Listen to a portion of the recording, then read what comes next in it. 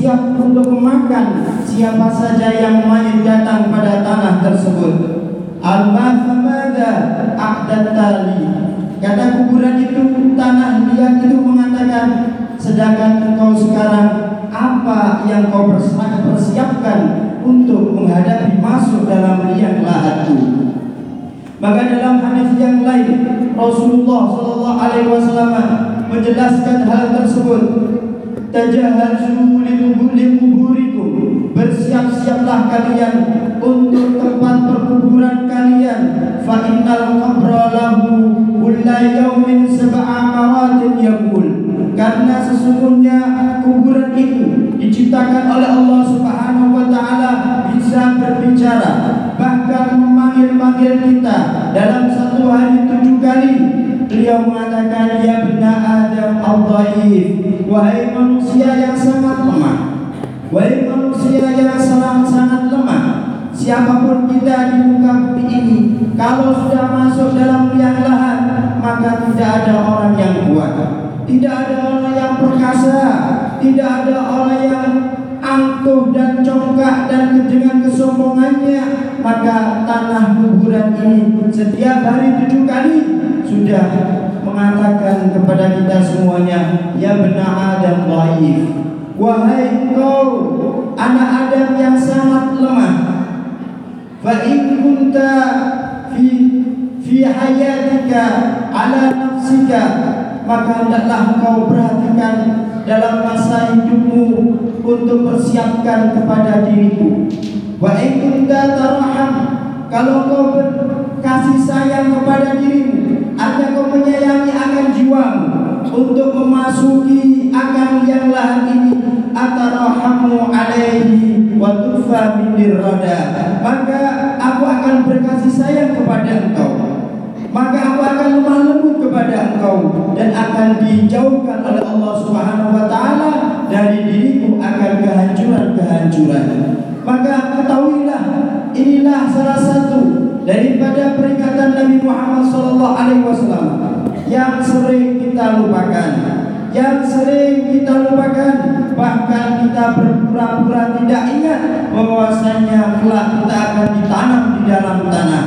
Kita berpura-pura bahwasanya kita akan lama hidup di dunia ini, maka ketahuilah setiap detiknya, maka malaikat Israel selalu mengintai kita, tinggal tunggu perintah dari Allah Subhanahu wa taala. Bahkan sahabat Ubaid bin Umair itu pernah mengatakan, laisa min maitin yamutu illa wa yaqulul qabr, tidak ada dari seorang yang mayit itu meninggal dunia maka tanah hufratu alladhi yudfanu fiha, maka galian tanah, lubang tanah yang dipersiapkan untuk jasad kita itu akan mengatakan kepada kita, ana baitul zulmah, akulah tempat kegelapan, ana baitul infirat, akulah tempat untuk bersendiri. Maka sang tanah ini dia pun melanjutkan, fa in kunta lillahi muti'an, jika engkau selama hidupmu menjadi orang yang taat kepada Allah Subhanahu wa taala, wa kuntu 'alaika yaumi rahmah, maka aku akan menjadi saat ini, mulai hari ini aku akan mengasihi dirimu karena engkau telah taat kepada Allah Subhanahu wa taala. Wa in kunta ila rabbika asiyan, maka jika engkau terhadap Allah Subhanahu wa taala termasuk orang yang ahli maksiat, tidak mau bertobat kepada Allah Subhanahu wa taala, terus-terusan terpesona dengan dunia ini, melalaikan akan akhiratnya, bahkan melalaikan akan sejatinya manusia yang akan melewati alam kuburnya, maka jawab tanah liang lahat kita, wa anal'an 'alaika nikmah, maka mulai sekarang, mulai detik ini aku akan menjadi siksa kepada dirimu. Aku akan di tempat yang sangat menakutkan dengan berbagai macam bentuk siksaan dari Allah Subhanahu wa taala. Wa in kunta wa man dakhalahu alayya fi ta'atin kharajahu kharaja minhu masruran. Barang siapa yang masuk dalam kuburnya dalam keadaan kepada Allah Subhanahu wa taala, maka dia akan keluar dari alam kuburnya masruran, termasuk mereka yang dibahagiakan oleh Allah Subhanahu wa taala dengan berbagai macam pahala-pahala yang disiapkan oleh Allah Subhanahu wa taala, berbagai macam kesenangan kenikmatan yang telah disiapkan oleh Allah Subhanahu wa taala. Wa in wa man dakhalahu asiyan yakhruju minhu masburan. Barang siapa yang masuk dalam kuburnya dalam keadaan maksiat kepada Allah Subhanahu wa taala, maka dia keluar dari alam kuburnya akan selalu berteriak ya kubur, alangkah celakanya diriku, alangkah ruginya diriku, alangkah hancurnya diriku. Tapi teriakan ini datang setelah kematian, datang setelah yang lain itu bercakap-cakap kepada kita semuanya, mala yanfa'un malun wala banun. Padahal itu tidak ada lagi manfaat, apa itu harta benda, apa itu anak, bahkan sifat an-nadam, penyesalan pun tidak akan berlaku di hadapan Allah Subhanahu wa taala. Oleh karena masyaallah hadirin rahimakumullah, maka kesempatan yang sangat mulia ini, kehidupan kita di muka bumi ini, maka persiapkanlah bagi kita sebaik-baiknya untuk menghadap Allah Subhanahu wa taala. Persiapkan waktu kita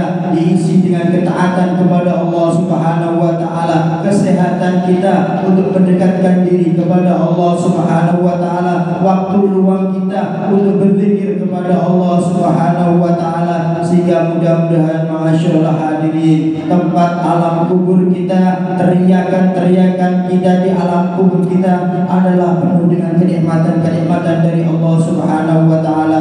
Mudah-mudahan tanah leher kita, tanah kubur kita akan berkasih sayang kepada kita, akan ramah tamah kepada kita, akan lemah lembut kepada kita, sehingga kita termasuk mereka orang-orang yang diselamatkan oleh Allah Subhanahu wa taala, termasuk mereka yang mendapatkan nikmat kubur, bukan yang mendapatkan siksa kubur. Dan mudah-mudahan kita semua diakhiri dalam keadaan husnul khatimah. Amin ya rabbal alamin. Inna ahsanal kalam wa abyanallah kalamullahil malikil alamin dzil jalali wal ikram. A'udzu billahi minasyaitonir rajim. Bismillahirrahmanirrahim. Faman ya'mal mithqala dzarratin khairan yarah wa man ya'mal mithqala dzarratin syarran yarah. Barakallahu li wa lakum fil Qur'anil 'azim wa nafa'ana bihi minal ayati wa dhikril hakim wa taqabbal minni wa minkum tilawatahu innahu huwas samiul 'alim. Aqulu qawli hadha astaghfirullah li wa lakum wa li sayyidil muslimina wal muslimat wal mu'minina wal mu'minat astaghfiru min kulli dhanbin innahu huwal ghafurur rahim. Allahumma shalli ala sayyidina Muhammadin wa ala ali sayyidina Muhammad.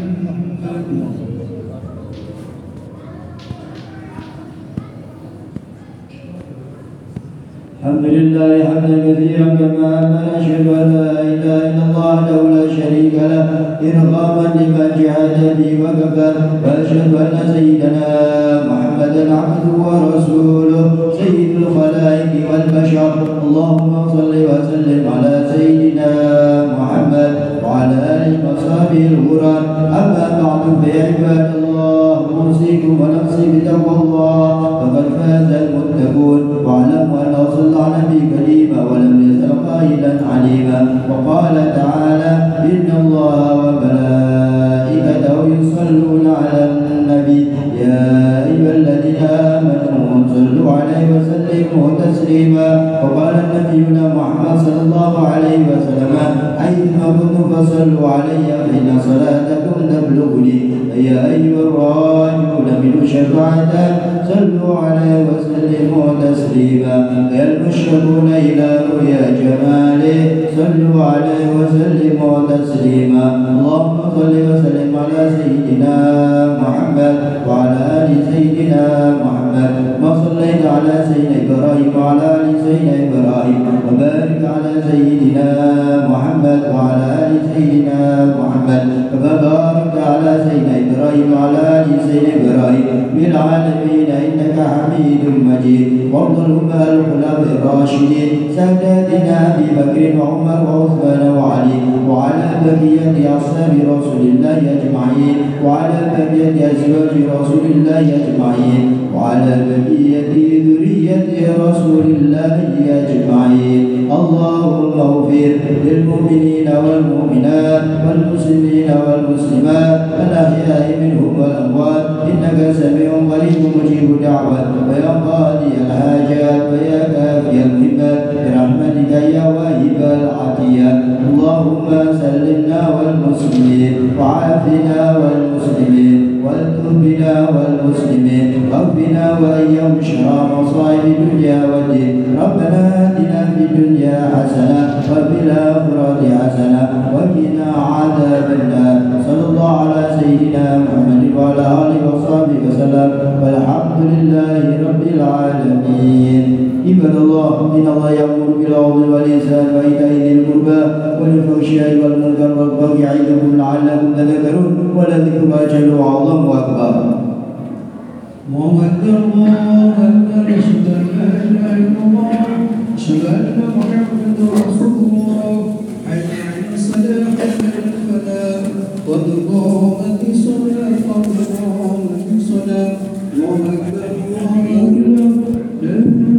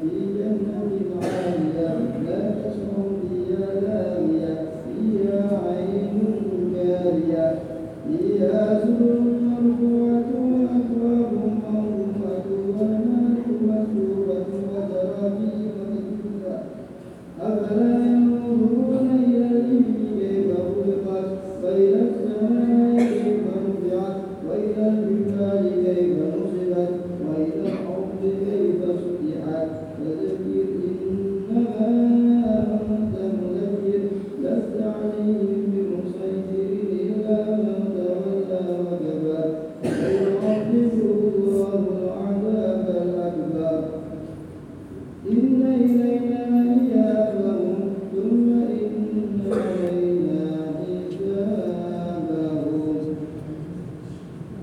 الله أكبر سمع الله لمن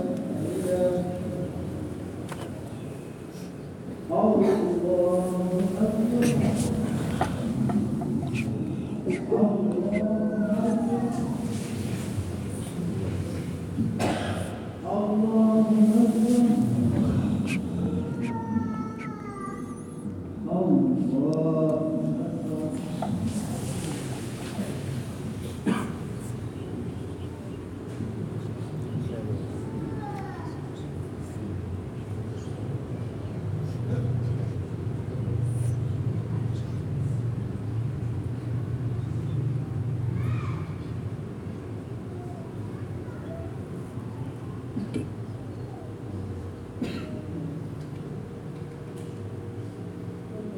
السلام عليكم ورحمة الله.